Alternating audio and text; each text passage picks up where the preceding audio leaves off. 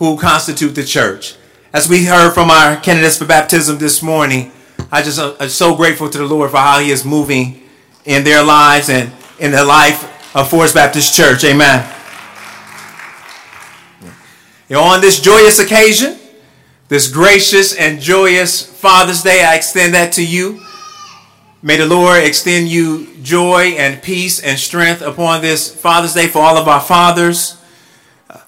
And also want to be mindful that may the Lord extend grace and strength, protection and provision to all those who are even suffering from father wounds. Though you may have an absentee father on earth, there is an eternal Father in heaven who is always present, always near. And when we cry out to him, he is there, ready to hear our deepest struggle, heal brokenness and pain of our lives, because he is the I am Father. I am that I am. Anything that we need him to be, that is true to his character and name, he will be for us in this hard, harsh world. Amen. So indeed, in celebration of this Father's Day, let us set our gaze this morning upon a special fatherly relationship seen in Scripture. If you would turn with me in your Bibles or on your device to 2 Timothy, the 2nd chapter, beginning with the first verse. And if you don't own a Bible of your own, please let one of the ushers know, let one of us know there are Bibles in the back. We want to make sure that each and every person has a Bible that they can read on their own to know and hear from the Heavenly Father. Because primarily, God speaks to us through his word. Whenever we want to hear God speaking, we don't have to wait for the phone call. We don't have to wait for the thunder to crack to hear the voice of God. We don't have to be stopped in our tracks to hear the voice of God. Anytime we want to hear the voice of God, all we have to do is open the Scriptures. And he is speaking to us. But not only that, God primarily speaks to us through his word, but we primarily speak to God through prayer. This is a praying church because we are desperate and dependent upon the Lord. 2 Timothy, the 2nd chapter. And we see here this is a relationship shared between Paul and Timothy.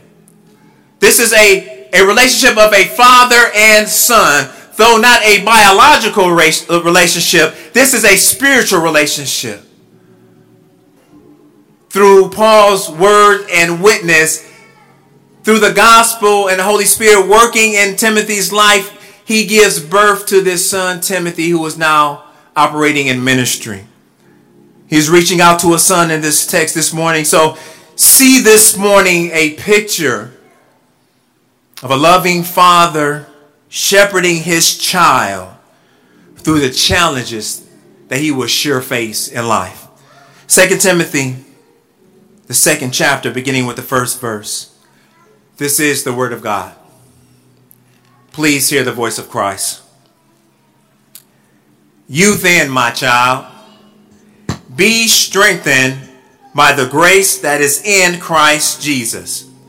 And what you have heard from me in the presence of many witnesses, entrust to faithful men who will be able to teach others also. Share in suffering as a good soldier of Christ Jesus. No soldier gets entangled in civilian pursuits, since his aim is to please the one who enlisted him. An athlete is not crowned unless he competes according to the rules. It is the hardworking farmer who ought to have the first share of the crops. Think over what I say, for the Lord will give you understanding in everything. Remember Jesus Christ, risen from the dead, the offspring of David, as preached in my gospel, for which I am suffering, bound with chains as a criminal, but the word of God is not bound.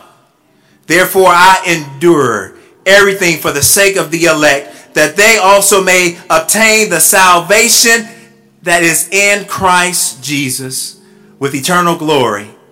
The saying is trustworthy. For if we have died with him, we would also live with him. If we endure, we will also reign with him. If we deny him, he also will deny us. If we are faithless, he remains faithful. May the Lord add a blessing to the reading of his word. You may be seated. I'd like to place the tag upon this morning's text for our consideration: a reflection of faithfulness. A reflection of faithfulness. Let us go before our great and mighty God in prayer this morning. Oh, gracious and eternal Father, we just surrender to you. For there is no one like King Jesus. For Father, no one came down and lived the life that we could not live. No one else came down and died the shameful death that we deserve. And no one else was raised from the grave on the third day with all power and might, and is now sitting at the right hand of the Father, interceding on our behalf right now. There's no one like you, Jesus. And we thank you for your amazing grace, for your amazing mercy. And I ask that you would help us this morning and have mercy upon us this morning. As Father, we have entered into these gates with much upon our mind, much upon our hearts. Father, we have not loved you like we should this week. We have not cared about you like we should this week. Father, we may be steeped in sin right now, but Father, help us to confess our sins. For you are faithful and just to forgive us our sins and to cleanse us from all iniquity. Lord, I ask in the name of Jesus that you would free us up for worship right now. Whatever situations of life we may be facing right now, you are bigger. Father, for the issue on our job, you are bigger. For our financial issue, you are bigger. For our sin issues, you are greater. Lord, we look to you right now. And we ask that you would pour out your Holy Spirit. Father, please use my foolish and broken and weak words to speak prophetically to your people, that Jesus Christ would be lifted up. And as you are lifted up, you would draw men, women, boys, and girls into thy side. Father, for the one who is struggling in their sin, I ask that you would open blind eyes, open deaf ears, and prepare hard hearts to receive your word this morning. Help us, God. We don't even realize that our normal is actually abnormal according to your design. Help us to see our sin for what it is. But may we be strengthened by you. Lord, we love you and we do thank you. In the precious and most holy name of Jesus the Christ, we do pray. Amen. Amen. You know, have you ever uttered the words, "It wasn't what I expected"? It doesn't matter if it's a restaurant that someone's been hyping up to you, that it's the bee's knees and you really need to go and you need to have this dish. But when you get there, the atmosphere and the ambiance ain't what you expected. The service ain't what you expected. The meal ain't what you expected. And the bill show ain't what you expected. And you look down and you say, this ain't what I was expecting. Or maybe it's a new job. They were wooing you and smoozing you to come and have this new job. And you thought you was going to have all the freedom and all the time. And you had all the gadgets with this new job. But then you show up and it's like they pull a rug out from under you. All of a sudden that job description done changed. And you got another job description. And you say to yourself, this ain't what I expected. Maybe it's a relationship and at first she was the most beautiful thing in the world. And he was so sweet, opening every door, making sure you had just enough time to get there. And all of a sudden things change. And it's like, this show ain't what I expected. Or maybe you have a conversation with someone. They say something out the Saturday next. They say something crazy and you leave that conversation scratching your head. That wasn't what I expected. You know, many times in life, our expectations don't match our outcomes. Now, sometimes that's a good thing. There's times where we don't expect things to be as good as they are, but but we show up and see that this has been a wonderful time. This has been a wonderful meal. This is a wonderful job. I really wasn't expecting that. But a lot of times in life, we face situations where things are harder than what we expected, tougher than what we expected, more painful than what we expected. And we're lost with this sense of despair. That outcome was not what I expected. And beloved, you know, if we want to keep it real, and if we are going to be honest, many of us can say the same thing about following Christ. Of course, there's an obvious way above expectations that Jesus meets. He says he will bless us above and beyond and more than we can ever ask or think of him. As we go deeper into grace and begin to understand the depths of grace and just what Jesus has rescued us from, and how miserable a wretch we really was, but yet Jesus in his grace shined his countenance upon you despite your actions and loved you into a relationship with him. That's more than we could ever expect. That his acceptance of us is not based upon our performance, but it's based upon the sinless sacrifice of Jesus the Christ. That's more than we could ever expect. The fact that when we're adopted into the family of Christ, we have new brothers and new sisters who love us like their very own and are willing to care for us. That's more than we can ever expect. But if truth be told, the other side of it is we did not expect that Satan would be this rough. We did not expect that the road would be so tough. We did not expect that we would be on this emotional roller coaster all of a sudden when we surrender our life to Jesus Christ. And there are times in our Christian walk where we don't expect, and we didn't expect, the hardships and the trials to hit us like they do. But they do. This is the reality of the Christian life. There's the ups and the downs. There's the good and the bad. But we have been sold a bill of goods sometimes. We're sold that if you come to Jesus, if you accept Jesus into your heart, that everything would change. That life would be good, that you would have peace, and you was going crazy before Christ, but after Christ you're going to have your whole mind. You wasn't, you had sickness and weakness in your body before Christ, but after Christ, you know, he just kind of fixed it all. And we have this bubble gum, this false sense of religion sold to us, and we begin to accept that because I'm in Christ, that ain't nothing ever going to go wrong no more. But if it does, all they got to do is pray, and it's going to be all right. We fail to realize there's going to be those valleys of the shadow of death. See, the psalmist pens what he pens for a reason. There are valleys and there are shadows. There are difficulties and trials within the Christian life. We've been taught a faith full of quick fixes and Christian platitudes. We've been taught that we can fix anything. Oh, you just pray about it. Or we've been told, oh, just trust God. It's true on his face, but yet there is never a quick answer. Or maybe it's a Christian platitude, and we hear things like, oh, I'm too blessed to be stressed. Trying to act like if I can feel better in the situation may change. Or maybe we've heard people say that God helps those who help themselves. See, that's not even in the Bible. We are always facing issues and dramas and the brokenness of life. And if we're not careful, when things aren't quite what we expected, we can begin to fall into a pit of despair.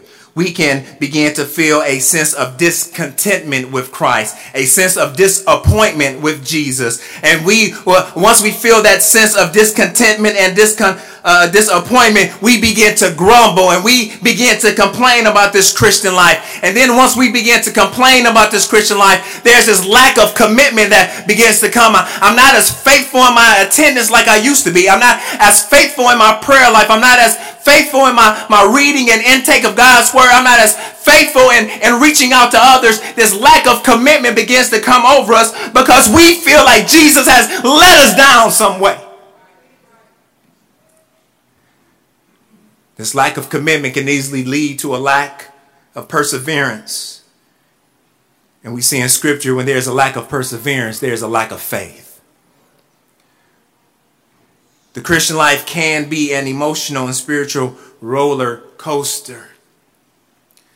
See, but when people leave the faith and say things like, I tried Jesus, but he didn't work for me, then you know that they've been sold a bill of goods. That Jesus is just a savior, a genie in a bottle here to fix your every need and serve your every demand. Or maybe we're here today and we're still trusting Christ, but we're barely hanging on. Depressed and discouraged and distraught because we have the wrong expectations of what it means to be a Christian and what it means to be faithful. See, many times we do not walk in the victory that Jesus has secured through his blood simply because we haven't counted the cost of following Jesus Christ. We just want heaven without the journey. We want to be instantaneously beamed to glory, but Jesus has a plan for your life. And along life's journey, he wants to strip you of all impurities, of all sin, in order that you may be conformed to the image of Christ. So when we see him face to face, we have a semblance and know what we've been looking at all along, because he's been exposing himself through our own lives. This message of faithfulness is the message that Paul is giving to his son Timothy, young Timothy. See, Paul, he in the text here, he's come to the end of his life. He is chained in a dark, gloomy dungeon. He is all alone. He is sentenced to die under Emperor Nero. And as he comes to the end of his life, he is reflecting upon what the Lord has allowed him to accomplish and what do I still need to do now. And in these last moments, he is reminded of his son Timothy. And he says and writes to Timothy this letter, an encouragement to endure gospel ministry, endure in the Christian life. Many will want you to believe that the Christian life is this beautiful, pretty thing that everyone on the outside is looking in and thinks is all that. But Paul wants to remind Timothy, don't have false expectations, because you're gonna have to grind for Christ. You're gonna have to get dirty for Jesus. And what he will do with your grinding and your sweat and your tears is he will birth salvation in someone else from your efforts. That is the Christian life. So this spiritual father, Paul, he knows a little something about suffering. Just a little bit. And because Paul, he is no stranger to adversity. Turn with me in your Bibles to 2 Corinthians, the 11th chapter.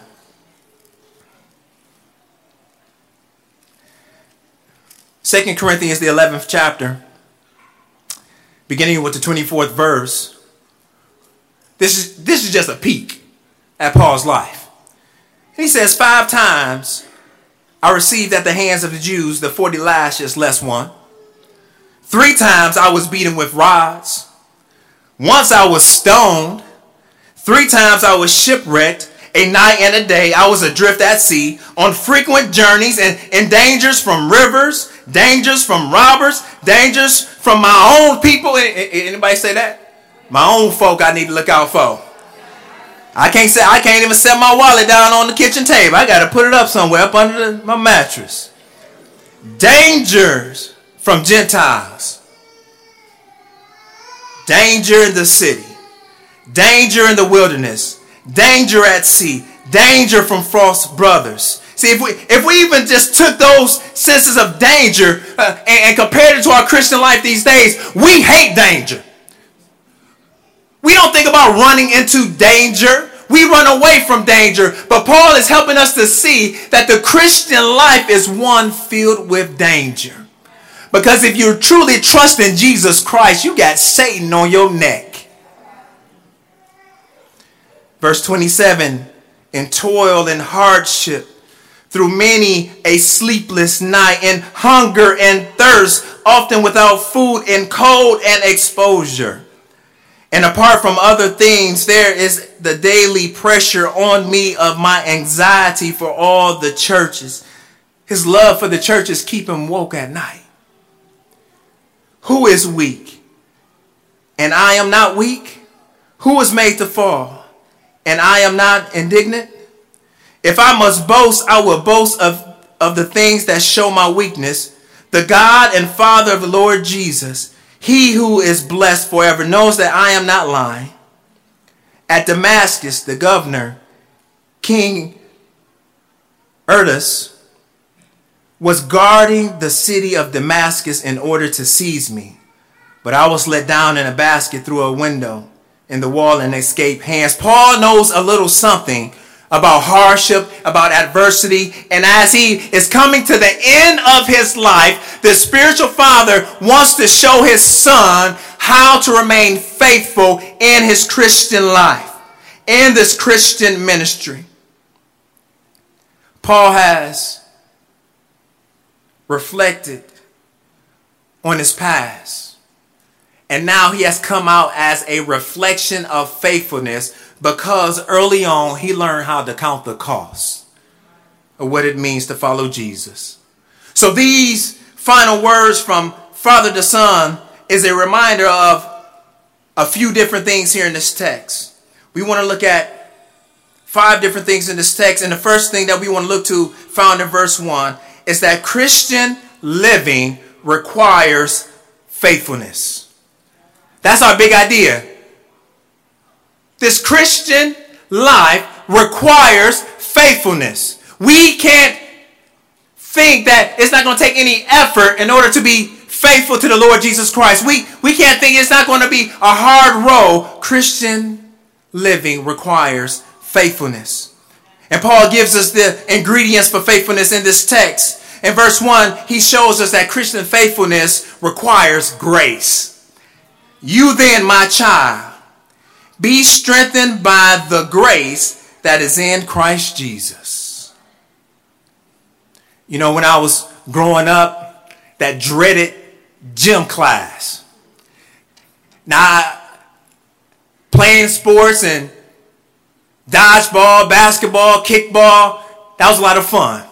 But then you have those presidential fitness tests, and in the middle of the gym was this long rope that they would let down. And I remember every single time that rope would be let down, I was like, I can't climb that. Can't nobody climb that. Why do they want us to climb this? But it was my turn. And every single time I would face this challenge, I would just fall. I didn't have enough upper body strength to climb that rope. And it's always that little skinny kid who's able just to shimmy right up to the top. Like, for real? We are not strong enough to face the challenges of life. We can't face the challenges that we encounter each and every day because we really don't have enough strength. We don't have enough strength to deal with the issues like we should. We don't have enough strength to say what we should say. We don't have enough strength not to do what we're not supposed to do. But what God does is he will strengthen us in order that we can obey. But that strength is only by his grace. It is not us white knuckling it, saying I'm going to work harder and I'm going to do better. But it is the grace of Christ Jesus that comes and fills our life and enables us to do the very thing which we were not able to do before. This word strength, it really means to cause someone to have the ability to do or to experience something. So when he says, be strengthened by the grace, he's saying you don't have the strength right now, but grace is going to be applied to your life in such a way that you will be emboldened, that you would be able to accomplish the very thing that God wants you to accomplish. Grace. What is grace? We know grace to be God's riches at Christ's expense, unmerited favor. So when we talk about grace, we have this concept of grace, and we love to talk about grace because when we fall into sin, we look to the grace of Christ to be applied to our sin. We love to talk about grace, but beloved, what is the actual purpose of grace? Grace ain't there just to be there. Grace actually accomplishes something and does something. God sends out his grace that sinners may be saved and drawn near to him. Grace is so you can enter into a relationship with God. Grace dispels all sin, all doubt, all error, and allows you to come near to a holy and righteous God. Grace brings you near to God. That's the purpose of grace. So when he says be strengthened by grace, what he is saying is be strengthened by your ever-growing understanding and knowledge of who God is. Be ever strengthened by knowing that God is for you, and if he be for you, then no one can be against you. Be strengthened by the fact that the creator and sustainer of the universe, when he declares anything, it is what he says and no one can go against it. And grace lets us know that I am more than a conqueror in Christ Jesus. Grace allows us to grow in communion with God. It's like the tree in the middle of a storm. Any tree in the middle of a hurricane, if it does not have deep roots, will be blown over. When the storms rage in your life, do you find yourself folding? Do you find yourself flying? And do you find yourself destroyed? Are you growing closer to God by grace? And this is not just any grace. He says grace in Christ Jesus. This is not any grace. This is grace full of favor. And Paul's words right here are actually reminiscent of Jesus' words in John 15. What does Jesus say in John 15? John 15, the 4th chapter, Jesus says, abide in me, and I in you. As the branch cannot bear fruit by itself unless it abides in the vine, neither can you unless you abide in me. I am the vine, you are the branches. Whoever abides in me and I in him, he it is that bears much fruit. For apart from me, you can do nothing. Be strengthened by the grace in Christ Jesus. What he's saying is those who stay connected to Jesus Christ will be able to do all things. But once you disconnect yourself from Jesus Christ, you will not be able to do anything.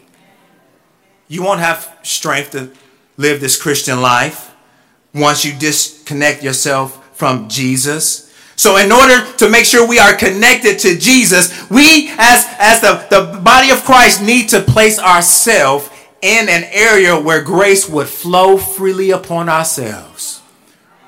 What does God gives us? He doesn't just say grace. He doesn't just say grace is there for you, but he actually gives us means for grace.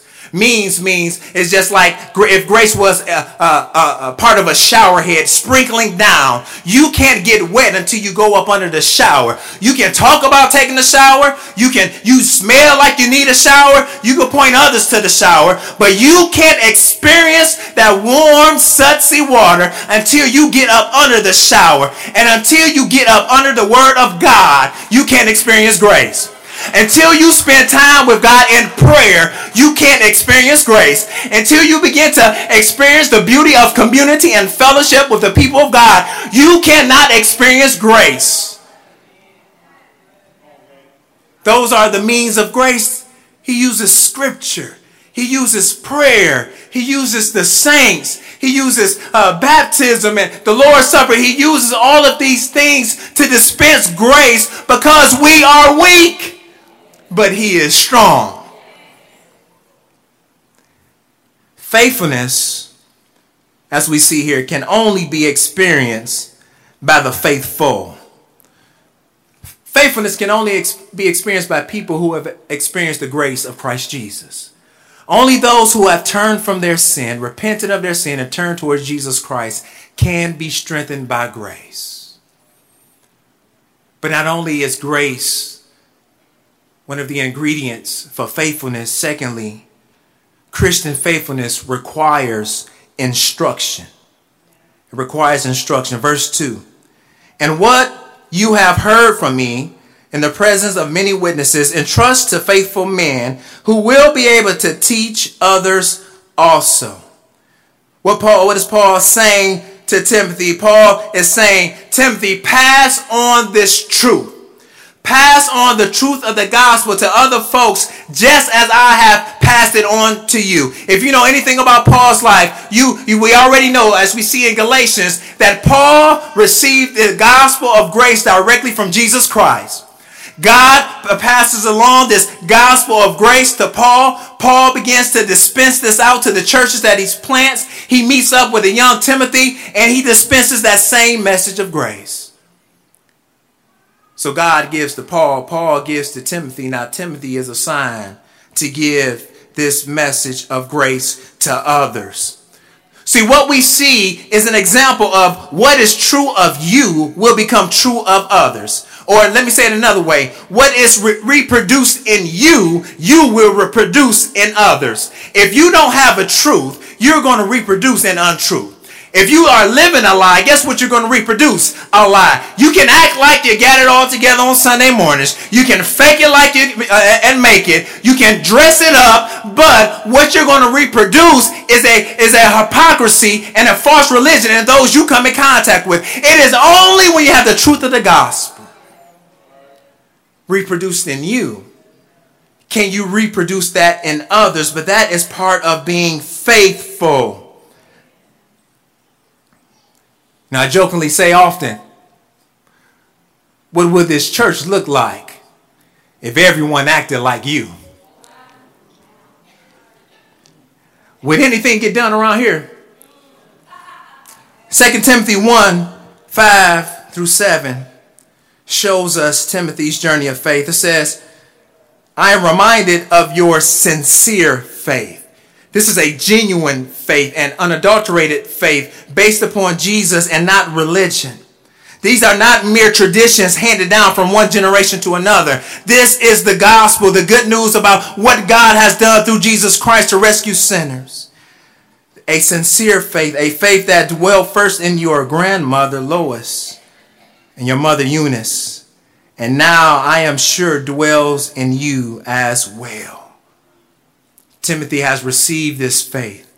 So now that he has received this faith, it is his responsibility to teach this faith. That is Christian faithfulness. You can't sit here and be taught Sunday after Sunday and not teach anybody about the truth of Jesus Christ. If you sit here Sunday after Sunday and are not impacted in a way that you must go tell somebody about the goodness of Jesus Christ, then maybe your commitment to Christ is faulty. This truth comes to us. And part of Christian faithfulness requires that we instruct others. You have to know what faithfulness looks like in order to teach faithfulness to others. If we want young men to be faithful, then guess what we have to be as men in the church? Faithful. If we want people to be sacrificial in giving to us, then I'll have to be sacrificial in giving to others. I can't expect something from someone else and that I'm not willing to do myself. Faithfulness says I'm willing to put my life on the line. Put some skin in the game. Thirdly, Christian faithfulness requires grace. Christian faithfulness requires instruction.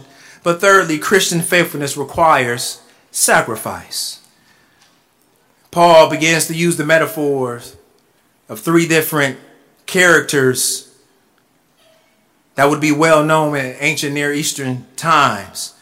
And in verse 3, he says, share in suffering as a good soldier of Christ. No soldier gets entangled in civilian pursuits, since his aim is to please the one who enlisted him. Paul has become very familiar with Roman soldiers. He has been in and out of prison. He has come in contact with them day in and day out. Paul is the one preaching to an entire generation of soldiers at his time. Those who have come to faith because they were actually securing Paul, yet Paul shares the gospel with them. He's very familiar. He knows that they're well trained. He knows that soldiers are ready for war. He knows that a soldier is willing to sacrifice by giving up their lives in battle. There's a word that we could use to describe being a soldier. It is sacrifice. Paul knows that when a soldier enlists, he or she is ready to lay down their lives in battle for their comrades and for their country. But beloved, there's another thing that a soldier is willing to sacrifice and give up. Because right here, he says that a soldier does not get entangled in civilian affairs. There's a certain life that we have become accustomed to on the outside of the military. There are certain things we want to do for ourselves, and there's certain things that we expect people to do. But when you go into the military, you have to give up some stuff. You have to be so satisfied with what they give. You don't get to go out and go grocery shopping in the Army. You don't get to specify how much food going to be on your tray. You don't get to dictate what time you get up to go to war. You don't get to have a say-so. What Paul is saying is that a soldier is willing to sacrifice not only my life, but my preferences, my desires, my hopes, and my dreams, all for the one who has enlisted them. That's the Christian life. Our issue, the rub is we try to see how much that I can do myself along with God. We try to figure out how close to sin can I get without actually going over the line. When a soldier says, I'm not worried about that. I want to obey the rules. I want to obey my master. So we would never sacrifice if we continue to think about ourselves. You will never sacrifice giving up to gain if we continue to be caught up in the world. See, if we're so caught up in the world, we'll never give it up. But a soldier is not caught up in civilian pursuits. See, civilian pursuit says, well, I wonder what they think about me. Civilian pursuit says, why are they talking about me? Civilian pursuit says, I should have got my way. Civilian pursuits is easily distracted, but faithfulness requires sacrifice. God has called us to a life of sacrifice as a soldier, but not only does he use the example of a soldier, he goes on to use the example of an athlete. In verse 5, Paul's point here is that Christian faithfulness requires discipline. Discipline. An athlete is not crowned unless he competes according to the rules. The rules. Just like in our times, athletic games were big in Paul's day. Right now, the world is celebrating the World Cup. It's really a super big deal to everybody else in the world and to some Americans. But it's a really, really big deal, and people really care about this, and they're cheering on athletes and they're cheering on teams. But when we think about an athlete, what do you think about? Do you think an athlete is slow and eats Doritos all day and drink pop? No. When we think about an athlete, we think about one who is rigorous in their training, rigorous in their diet and in exercise. They have a competitiveness that causes them to get up early in order to gain the edge on a competitor. An athlete is one who is focused. If we were to have a word to think about here, it's discipline. An athlete is disciplined. But the text shows us that no matter how fit you are, no matter how strong you are, no matter how prepared you are, it doesn't mean anything if you don't play by the rules. You can train all you want, but if you are not playing about the rules, you will be disqualified. Thinking about that reminds me about one of the greatest cyclists in history, Lance Armstrong. Year after year, he won the most grueling race, the Tour de France. And it wouldn't even be close. He would blow out people year after year after year. And people were championing him as the greatest cyclist ever. He trained year after year. He won race after race. All that preparation, all that determination, all of that money and effort sacrificed because word came out he was using performance-enhancing drugs. Every single race that he won, disqualified. His name, disqualified. He is forever in the records as one of the greatest cheaters to ever be an athlete. He was interested in taking shortcuts in order to achieve the outcome that he really wanted. But beloved, in the Christian life, there are no shortcuts. We can't take detours. There are no shortcuts when it comes to godliness. We can dress sin up. We can cover sin up. But beloved, believe me, sin will come out eventually. It's going to come out because it's who you are. We can't cover it up. There's no shortcuts to godliness. Sunday morning cannot be the only time that you read scripture.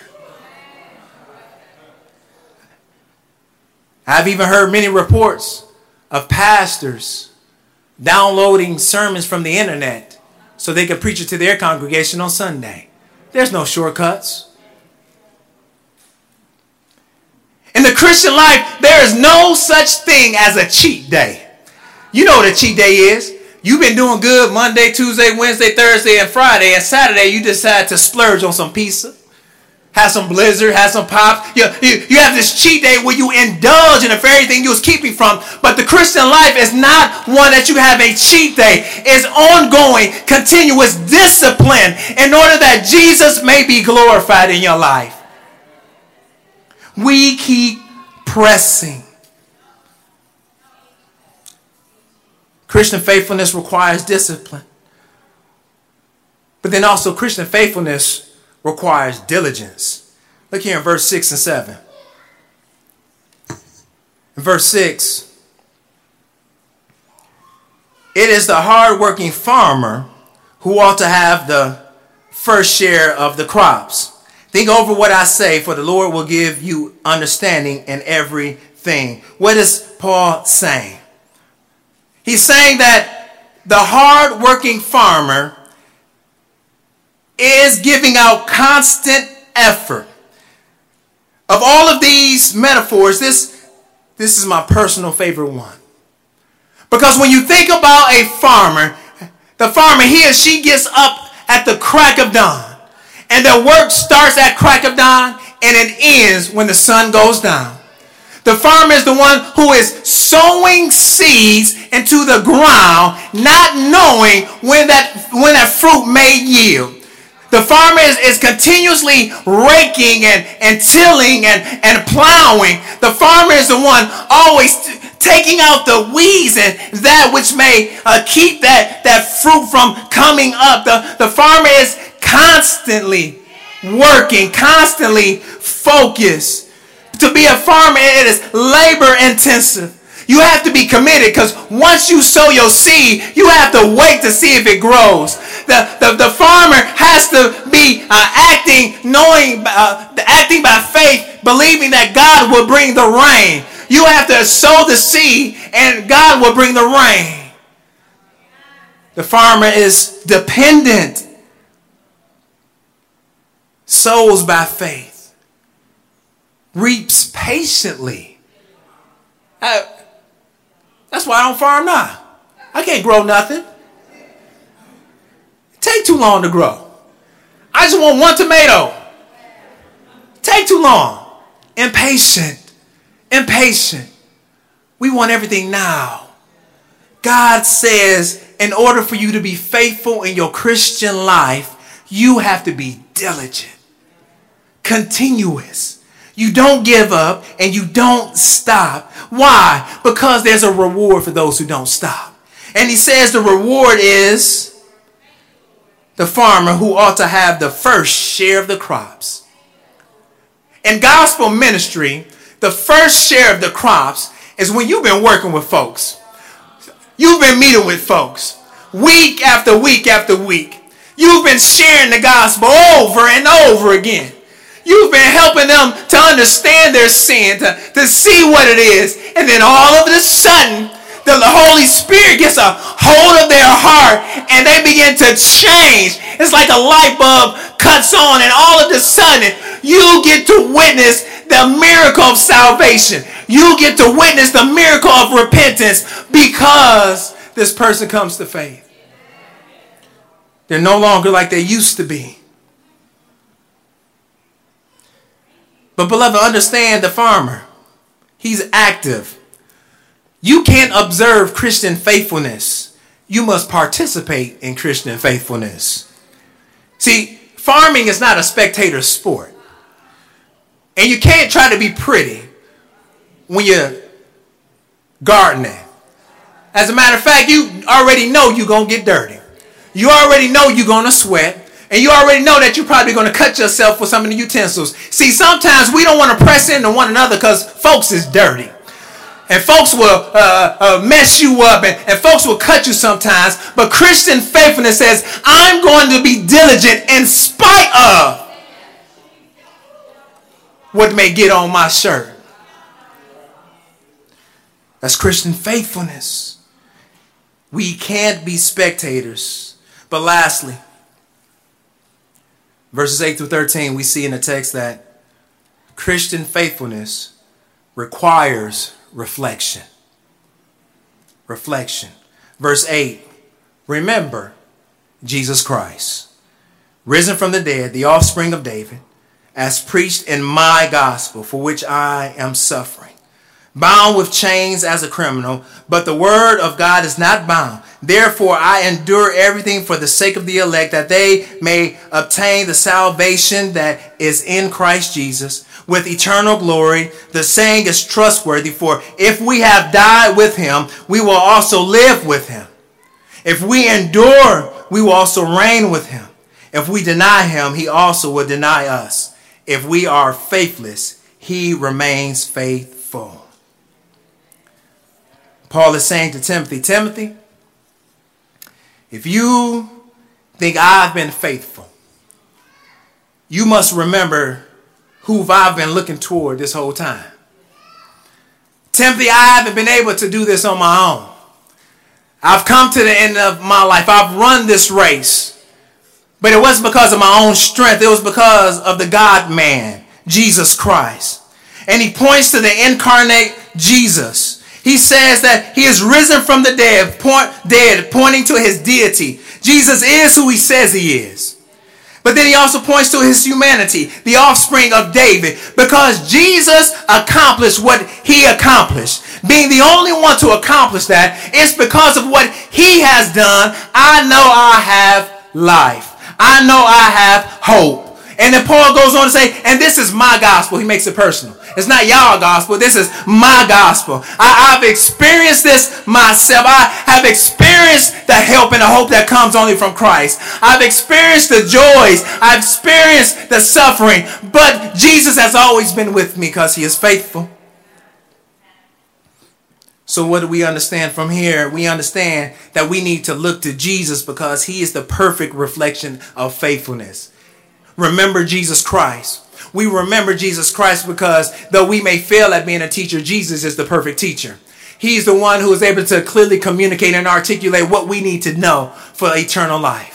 Not only is he the perfect teacher, Jesus is the perfect soldier. Jesus came to fight this war against Satan, and he has already conquered. On the cross, he declared, it is finished. Jesus did everything he needed to do as a soldier. He came ready for war. He was focused, and he sacrificed his life. Jesus, not only was he the perfect teacher or the perfect soldier, he's the perfect athlete. Well, how is Jesus the perfect athlete? Because he competed exactly according to the rules that he needed to compete to. The text tells us that Jesus was sinless in thought and in deed. Jesus did every single thing that was expected of him so he could run the race and finish well.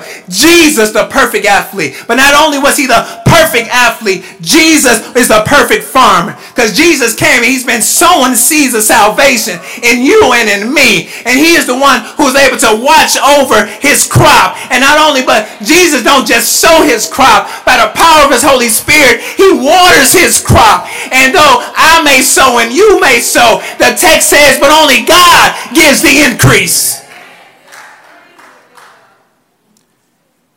We look to Jesus because he doesn't fail in anything. And that's why we see in verse 13, this is thought to be some type of hymn or some type of poem in the church. And it's used to remind them who they belong to. If we have died with him, we will also live with him. That's hope. You're not in this by yourself.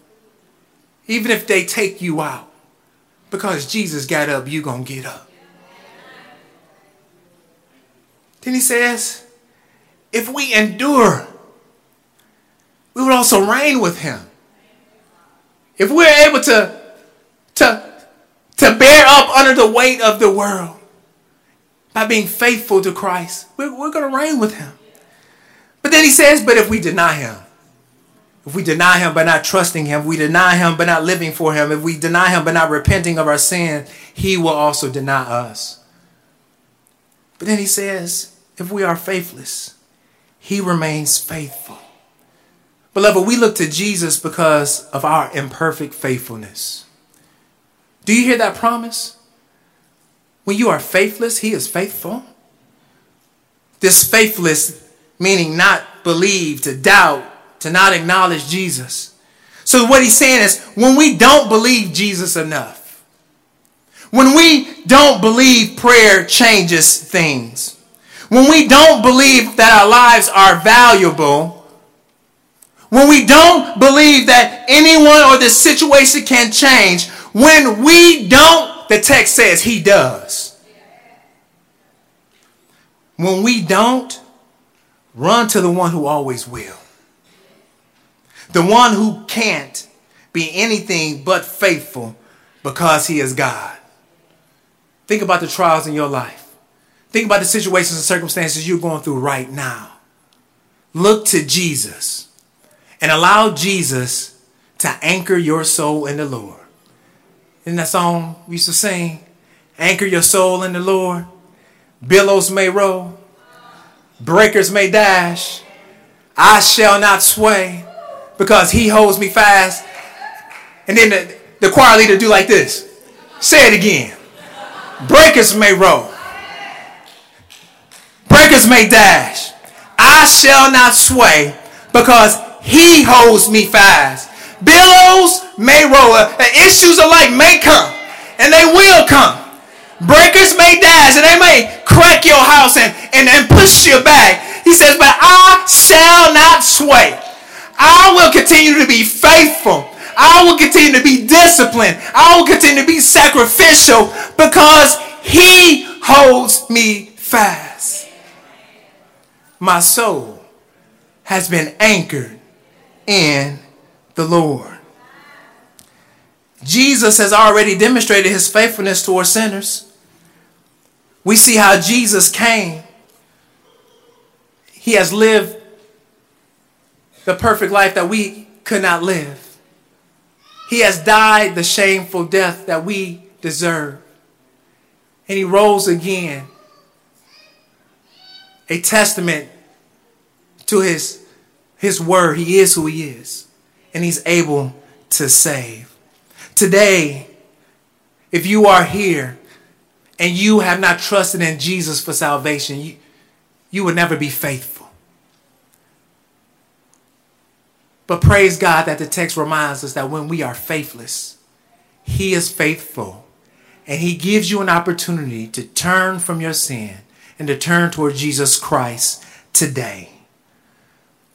Beloved, on this Father's Day, may we pass along from father to another, from spiritual father to a spiritual son or daughter, that Christian faithfulness requires grace, instruction, sacrifice, discipline, diligence, and reflection. We need right expectations when it comes to living the Christian life. Let us pray. Lord, thank you for your faithfulness and for your word. And ask that you will have mercy upon us, that we will look to Jesus, for we are faithless. But Lord, you have been faithful. So it's when we trust in you for the forgiveness of our sins, when we repent and believe that you are who you say you are, the King Jesus, the God-man, the one who is the way, the truth, and the life. When we believe that and confess with our mouth that Jesus is Lord and believe in our heart that God raised him from the dead, we will be saved. So, Father, may that be someone's prayer today. Help us to see our need for you because our sin is so great. Help us to be reminded of your faithfulness in the midst of this lost, dark, and dying world. Father, we ask that you will have mercy upon us today. Please speak. In Jesus' name we do pray. Amen. Beloved, the doors of the church are now open for everyone.